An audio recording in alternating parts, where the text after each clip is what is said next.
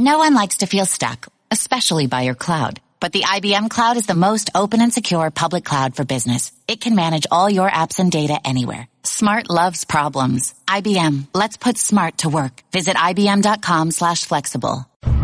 Welcome to The Sporting Life with Jeremy Schaap. Over the next hour, Jeremy profiles one of the most interesting and entertaining figures in college football. When people write the Mike Leach obituary, and we hope that's many years from now, many years from now, how do you want to be remembered? Well, that's their problem. They're the one writing the obituary. I mean, what do I care? I'm dead. And author Gaylon White discusses some of the most talented baseball players of all time who are relatively unknown to fans. Several of the players who played with him and against him believed that had he been able to stay sober, Joe Taylor would be in the Hall of Fame. In fact, one of his teammates referred to him as the potential black Babe Ruth. He had cups of coffee in St. Louis, Cincinnati, and Baltimore, but he couldn't beat the bottle. This is The Sporting Life on ESPN Radio and the ESPN app. Here's Jeremy Schaap. Welcome to another edition of The Sporting Life. Later in the show, we'll be profiling Mike Leach, the eccentric and eclectic head coach of the football team at Washington State.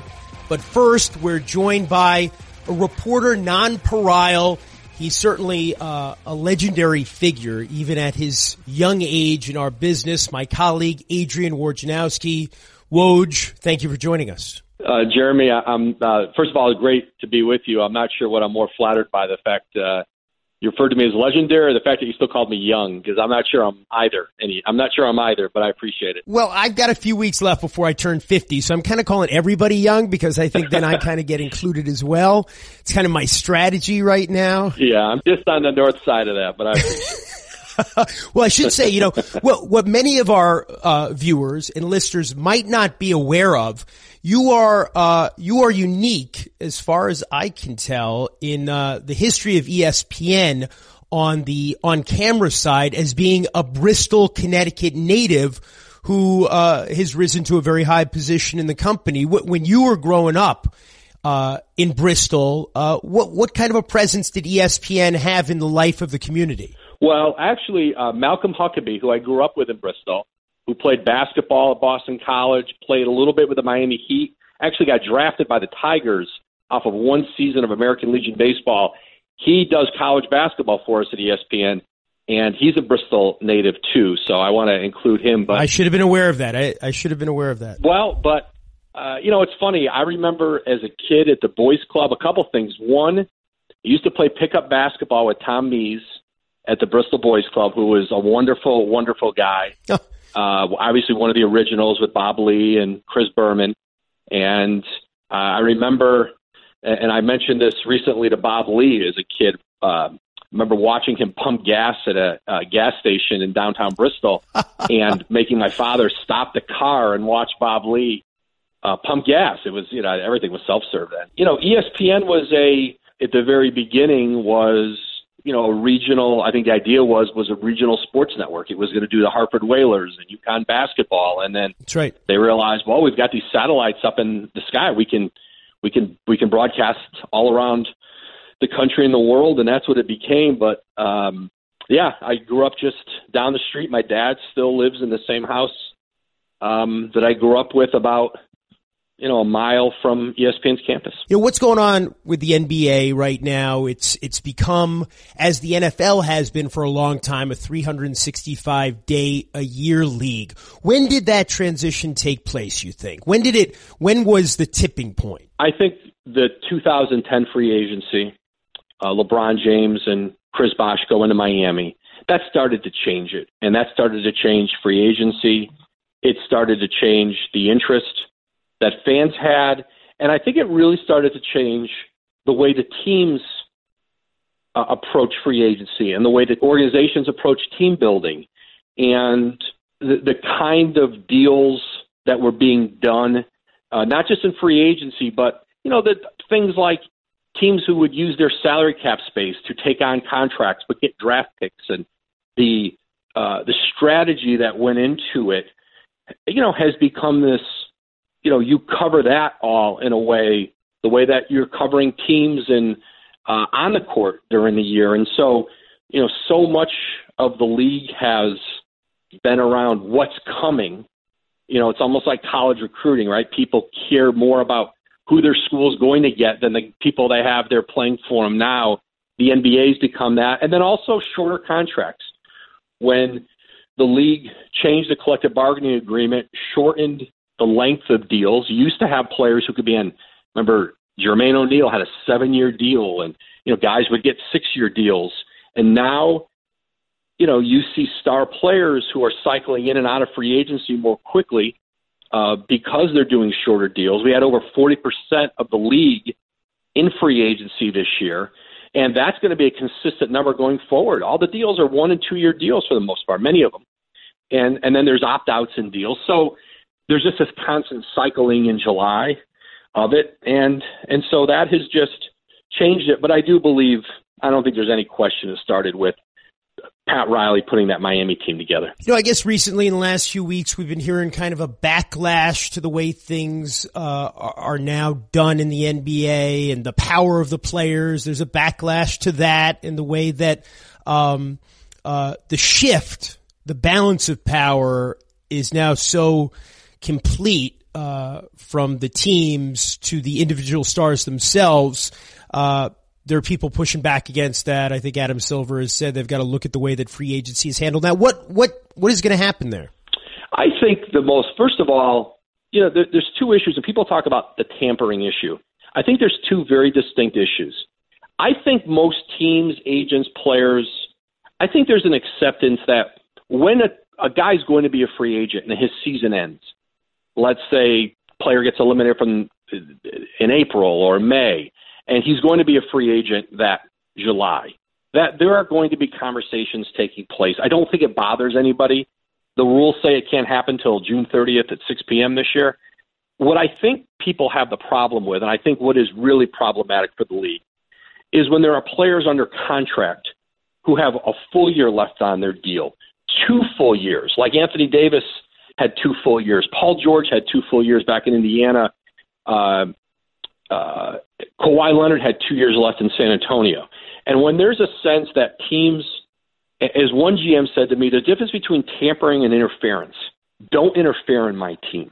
And what's going on is that there's interference going on in the middle of people's seasons with their team, often by one team or more than one team, and it's been directed by the agent. And that's not new in this league. This has been going on. I think that's the issue more to be addressed than what's the timeline of when we can start free agency talks on players who are in the free and clear at the end of their season. I think that will be addressed. I think the league wants to address that and maybe create something that is more functional to actually the reality of what goes on. But the bigger issue to me is with players with multiple years left on their deal who are being, told or pushed or encouraged from the outside to find a way out of that place.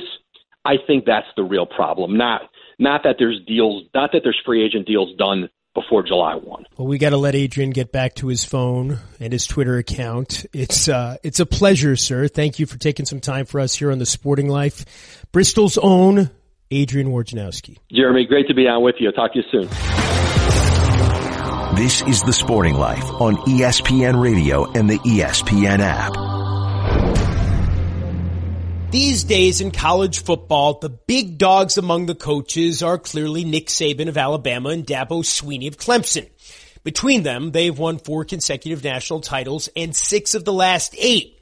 But unlike Mike Leach of Washington State, they're winning in places with very strong traditions. And unlike Leach, they're not trained lawyers or published historians. What makes Mike Leach tick? We tried to figure it out in this E60 story. On his daily commute to and from work, 4 miles each way, Mike Leach, the head coach of the Washington State Cougars, never worries about traffic. But for the 58-year-old reigning Pac-12 Coach of the Year, there are other concerns.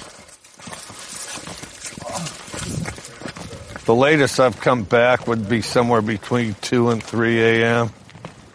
got to be a lot of wildlife out there, though, at night like that. There is some. I've seen fox, I've seen coyotes.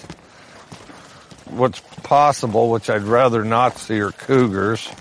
Oh, yeah. Because... Ironic.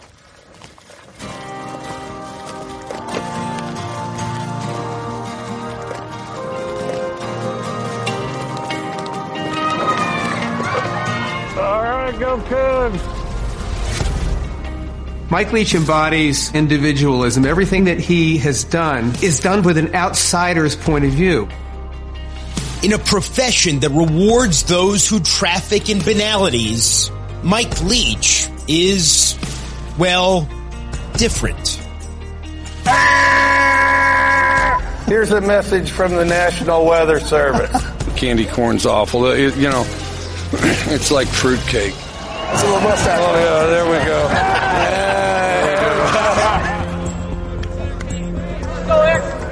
He refuses to conform. Like this, eventually he's going to lose. Like it or not. Mike is very hard-headed. He didn't listen to anyone. Equal parts colorful and polarizing, Leach is both a brilliant coach and a lightning rod. There's a little bit of drama in all this. There's heroes, there's villains. I do think sports are like that. They might hate me, but I'm still a pretty important part of that drama.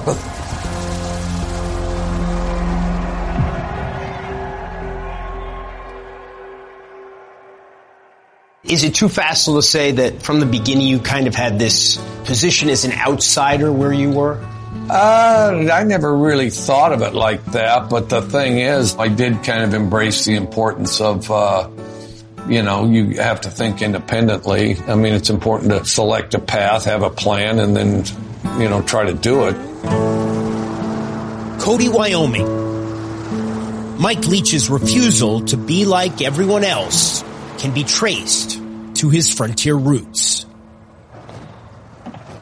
Check out the bullet holes in the door. Adds character. This is the football field. Oh, this is the high school right here? Yeah, that's the same field I played on. Leach played defensive back and wide receiver on Cody's state championship team in 1976. But as his high school head coach John McDougal remembers, Leach spent most of his time on the bench. Are there any plays that stand out that he made? Not really. I mean, not. Mike was just fun kid. Never, he's just smart. Mike didn't have any aspiration to go on playing ball. He knew he wanted to coach. When I was a kid, I'd read books about coaches, Vince Lombardi, Bear Bryant, all that, writing notes on some quote or something you heard on TV. When I was 15, I started coaching Little League Baseball, and I was the youngest coach out there coaching. In 1979, Leach enrolled at BYU.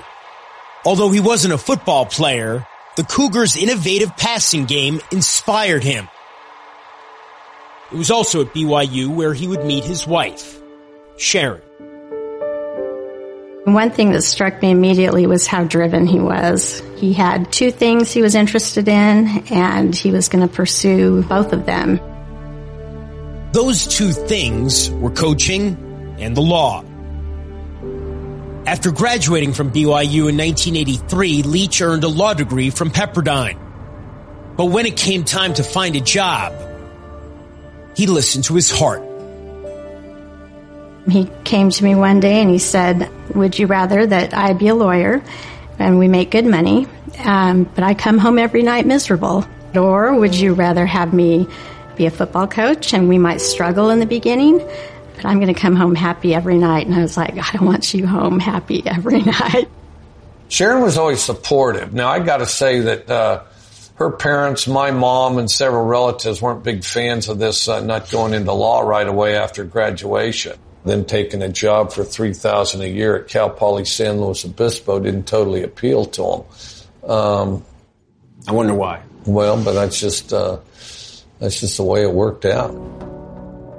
Soon Leach was toiling at the lowest levels of college football, where he met another young coach with unconventional ideas. We just started these series of long conversations, And if you've ever had a phone conversation with Mike Leach, you know you got to allow at least an hour. I knew I wanted to hire this guy because he was smart. Together, first at Iowa Wesleyan and later at Valdosta State and Kentucky, Hal Mumme and Mike Leach created the air raid offense, revolutionizing college football. Touchdown, Valdosta State College! They took a field that was bunched together in the middle and they spread it out like crazy. Then they came up with this idea of high speed, no huddle. Means you got to get a play off every 14 seconds. So suddenly, their team's running 80, 90, 100 plays a game. It was exciting to be a part of something kind of from the ground up where, it was kind of ours to work, invent, and experiment and see how far we could take it. Finally, in the year 2000, after 13 seasons as an assistant, Mike Leach, at 39, got what he'd always wanted, a team to call his own at Texas Tech. For ages, the Red Raiders had been consistently mediocre. But under Leach, the program became a kind of football laboratory. What a grab by Welker! A petri dish of the passing game. Touchdown, Red Raiders! And as with the man himself, things got weird. The pirate thing starts at Texas Tech. How does it start? I'd give the team speeches on various items. I'd talk to them about Apache Indians. I'd talk to them about grizzly bears. I'd talk to them about the wild dogs of Africa. Then I gave them a speech on pirates, and I have a museum replica pirate sword that I'm swinging around. I'm swinging the sword around. I'm still pacing back and forth, swinging the sword around. How are you going to swing your sword? Are you going to have a dull, rusty sword? Or are you going to have a sharp, efficient, deadly sword? To tell you the truth, we had really no idea really what he was talking about at the time. One of Leach's star players at Texas Tech was wide receiver Wes Welker. As we kind of went along with it, we're kind of like, we got to go out there and lay it on the line. We're going to play loose. We're going to play hard. We're going to hit people in the mouth. We're going to do all these things. All of a sudden there's flags all over the place. The band would play pirate type of songs. There would be pirate signs. In the stands there'd be hats and eye patches and stuff. I mean, the fans had a lot of fun with it. Over the years, Leach would become a cult figure in Lubbock and beyond. Now, on Monday, it says bad stuff, serious storms. Well, you're going to be dead in 100 years anyway. Live dangerously. He was the subject of cover stories. He was profiled on 60 Minutes. And in 2008, his Red Raiders rose to number 2 in the nation after toppling top-ranked Texas. Deep strike, got the big man, turn, and touchdown! Red Raiders with a second to go. But everything was about to change. At this hour, we have some breaking news on SportsCenter. Texas Tech coach Mike Leach has been fired. This is The Sporting Life on ESPN Radio and the ESPN app. When Mike Leach wants to get away from everything, he comes here to Key West.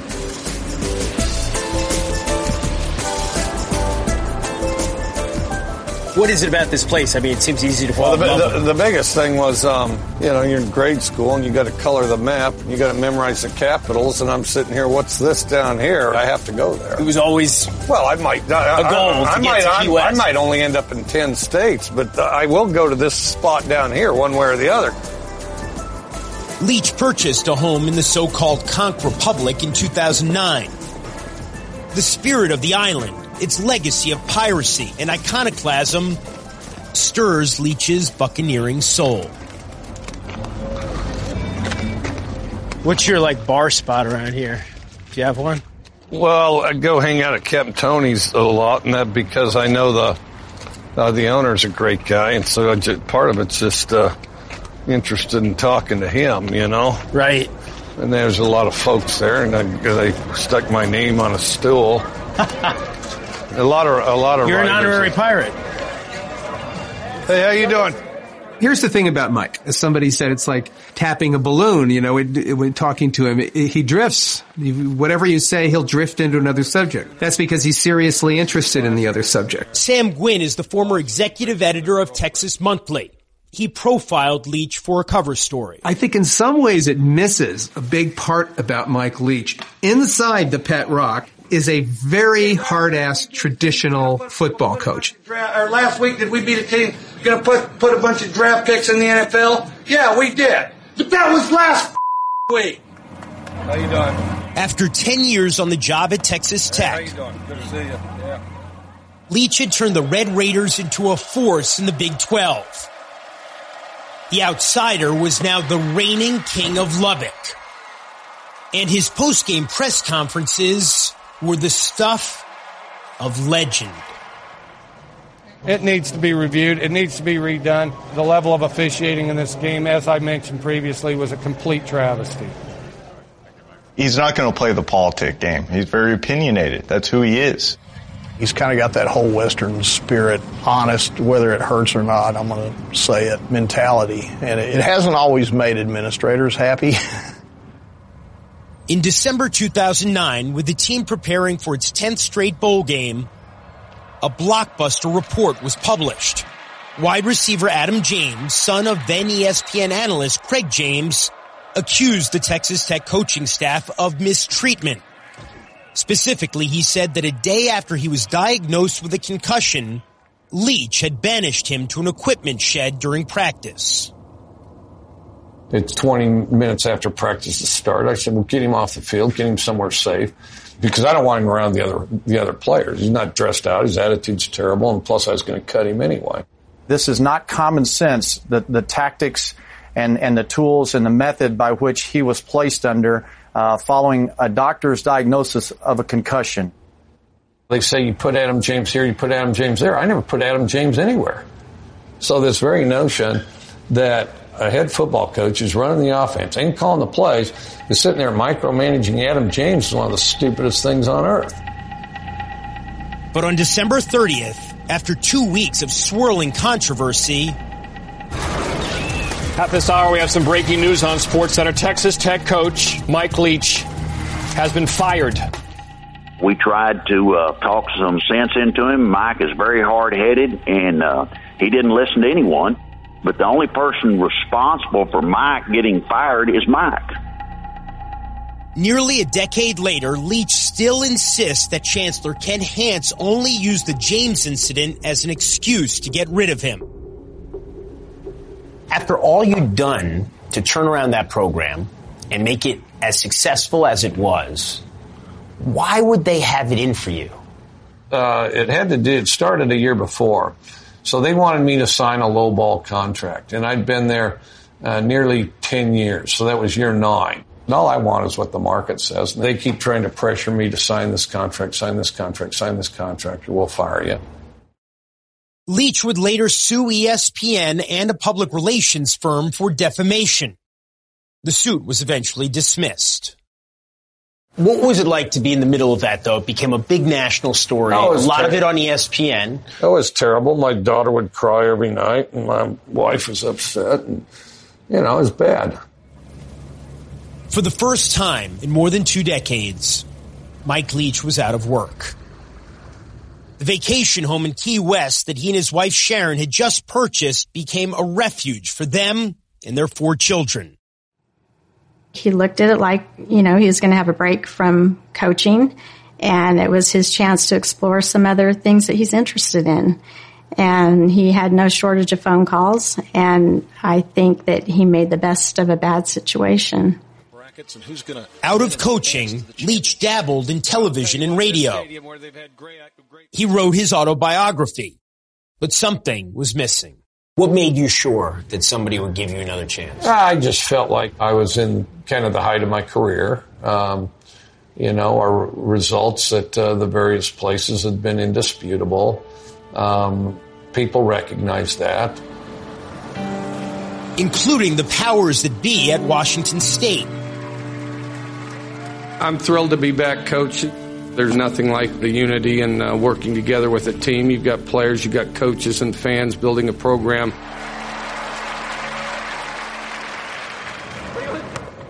The Cougars had won only 9 games total in the previous 4 seasons. But just as he had in Lubbock, Leach turned things around fast. And just as he had in Lubbock, Leach's eclectic interests would make him a cult hero in Cougar country. In 2014, he published his second book, a well-received biography of the Apache leader Geronimo. And while most of his peers prefer to stay in their lane, Leach has continued to wade into subjects far beyond X's and O's. If you Google Mike Leach, the first things that show up are videos with your thoughts on Bigfoot and UFOs. Yeah, we found bones of dinosaurs and everything else, but we haven't found bones that I've heard of Bigfoot. On Earth, they say, oh, well, we're the only ones. I mean, really, why? Have you been to the other planets? Have you checked out the other planets? Why do you think it is that people in the media, people like me, feel comfortable asking you these questions and you respond to them when no one else in your position will? No one else will just play along. Yeah, I don't know. I think, coaching's a tunnel vision profession, no question. I guess I think my ideas are as good as anybody else's. So even though I suspect there's no Bigfoot, it'd be kind of interesting if they exist, and the legends are somewhat interesting anyway. Same way with this guy. Also, unlike most of his peers, Leach isn't afraid to thrust himself into the world of politics. In 2018, he shared on Twitter a video of Barack Obama making a speech. Only the video had been edited to make it appear that Obama had said things he never actually said. I wanted a summary of, what Barack's was, and that wasn't a very good one, okay? Because first of all, it was out of context. Well, it was more than out of context. It was the exact opposite of what he had actually said. Well, that's not quite true, because he said those words. It was out of context, so they're about a page apart. I'm just saying. I never took a position on anything. But you concede, Mike, that was a video that was deceptively edited to suggest he said things which I did not know that was the case. Okay, first of all, I didn't know that was the case. I wanted something that quickly summarized President Obama's position, which I thought that was it, which it wasn't. Eventually, Leach would delete the video from his Twitter feed, but his initial refusal to apologize for posting it was costly. 5 Washington State alumni who had agreed to donate a total of $1.6 million to the school withdrew their pledges. What was the lesson you learned from that experience? I should have read the site. I was looking for, people are passing stuff on all the time. I should have thoroughly looked at it, and you're not going to get anything particularly satisfactory on Twitter because it's way too broad. You know what I mean? Leach's brashness is sometimes a challenge for his employers. But his winning ways, in places where it's not easy to compete, make him hard to replace. Caught! And Winston's gonna go 89 yards! As the new season approaches, Mike Leach is hoping to build on last year's success. In 2018, the Cougars had their best season in 2 decades. Fakes the pass, takes off, dives, touchdown! And for the second time in the last 4 years, Leach was named the Pac-12 Coach of the Year. He's a one-off. You could travel far and wide and you couldn't possibly find anyone even remotely like him, which is one of the most compelling things about him. Not yet 60, Mike Leach continues to win and to say what's on his mind, blazing his own trail through the college football landscape, which without him would be immeasurably less colorful. When people write the Mike Leach obituary, and we hope that's many years from now, many years from now, how do you want to be remembered? Well, that's their problem. They're the one writing the obituary. I mean, what do I care? I'm dead. The only regret I'll have is that I didn't get to do more things, This is The Sporting Life on ESPN Radio and the ESPN app.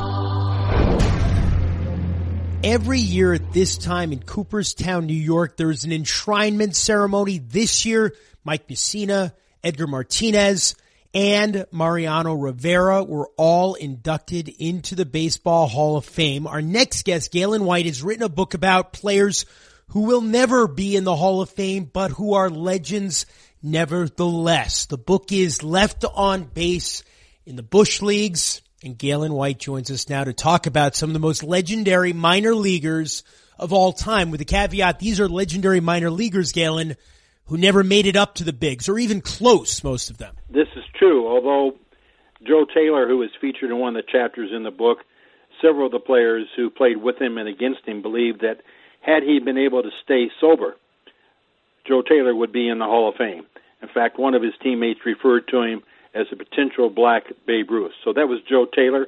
He had cups of coffee in St. Louis, Cincinnati, and Baltimore, but he couldn't beat the bottle. And you know, some of these players are larger than life, even though they never got. There was always some fatal flaw. There was always something that was preventing them from taking that next step to becoming a major league legend. And even though they didn't get that kind of exposure, they still built up these myths around themselves. You know, when I think of players of this ilk, and one of the players you focus on, of course, is Steve Dalkowski, who many people still think threw a baseball harder than anyone else ever. Almost everybody you talk with who saw Steve Dalkowski pitch believed that he threw harder than anyone else. In fact, Cal Ripken's father, who caught him in the minors, was adamant about him throwing harder than Nolan Ryan, for example.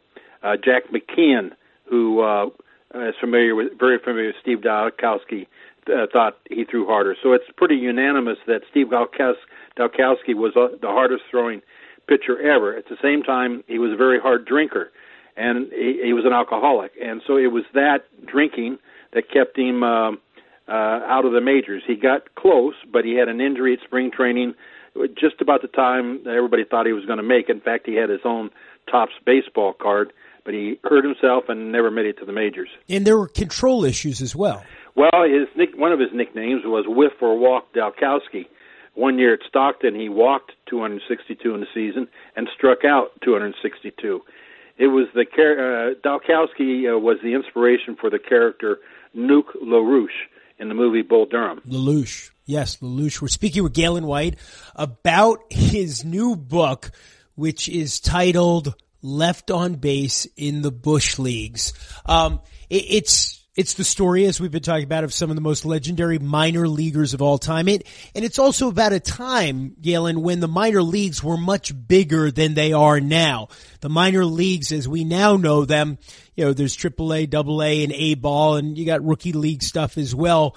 But, you know, in the first half of the 20th century, as you document here, we went all the way down to D-ball, and there was low D-ball. And this was the system that Branch Rickey had built in St. Louis in the 1920s, where baseball just gobbled up everybody and spit them through this process to see who would emerge as a major leaguer. How do we have a sense of just how big the minor leagues were at their biggest? At the high point was 1949, when there were 59 leagues and 447 towns with teams. The cover of the book was taken at Dodgertown. It appeared on Vero Beach. The Life magazine cover April 5, 1948, and it shows 515 rookies at Dodgertown. That was just the Dodgers spring training camp, and these guys are looking up at the camera. There's two things about that photograph that are telling. They're all white faces, and, of course, the number of 515 just in the Dodgers spring training camp alone. It's amazing. Absolutely amazing. It was a totally different system. Of course, it was already changing by the time the draft was initiated in, what was that, about 65? Rick Monday was the first number one overall pick, right? Well, an expansion prior to that in 61, that was the first expansion. The minors were already shrinking prior to that, you know, television, air conditioning, and then what a lot of people don't realize is the impact that Little League had on minor league baseball. There's a chapter in the book called Father, Son, and Little League. It's about Tom Jordan Sr., who was a great minor leaguer. He's currently the oldest living major league player. He'll turn 100 in September. But Tom had a .338 batting average over 18 seasons. His son in 1956, Tom Jordan Jr., pitched and hit Roswell to the Little League World Series. In Roswell alone, the attendance of the minor league game went from well over 60,000 people a season down to 17,000. And, of course, it continued to shrink. So Little League Baseball contributed also to the demise of the minors. And I'm assuming, we're speaking with Gaylon White, that the impact is, no one's ever called me a brain surgeon, that the kids are playing so they can't attend the games. That's true. And, of course, the parents and the grandparents, rather than go see some professional who they really don't know up until they're coming to town, they went to see their kids or grandkids. These players, though, in the towns they played in were celebrities, were heroes. Joe Bauman, who I write about in the book, the all-time home run king in the minors with 72 home runs in 1954 at Roswell in only 138 games. He was Bunyan-esque. Thin air. There was some thin air in Roswell, wasn't there? Yeah, there was thin air and altitude, yes. But he could also hit a ball a long ways. He was 6'5", 245 pounds. And, Joe missed seven. There were 7 lost years, you might say, in his career. 4 in the military, in the Navy, and then 3, he left organized baseball to play semi-pro ball because he got into a contract dispute with the Boston Braves. So, but he was one of those heroes, and there were many other heroes in these small towns across America. And of course, one of the amazing things about Joe Bauman, I grew up, 72 home runs. That seemed unfathomable that anybody could do that at any level. And now, of course, the major league record is officially 73, held by Barry Bonds. Gaylon, thank you so much for joining us here on The Sporting Life. Thank you very much, Jeremy. Thanks for having joined us. I'm Jeremy Schaap, and this has been The Sporting Life on ESPN Radio. We're on every Saturday and every Sunday morning at 6 Eastern Time.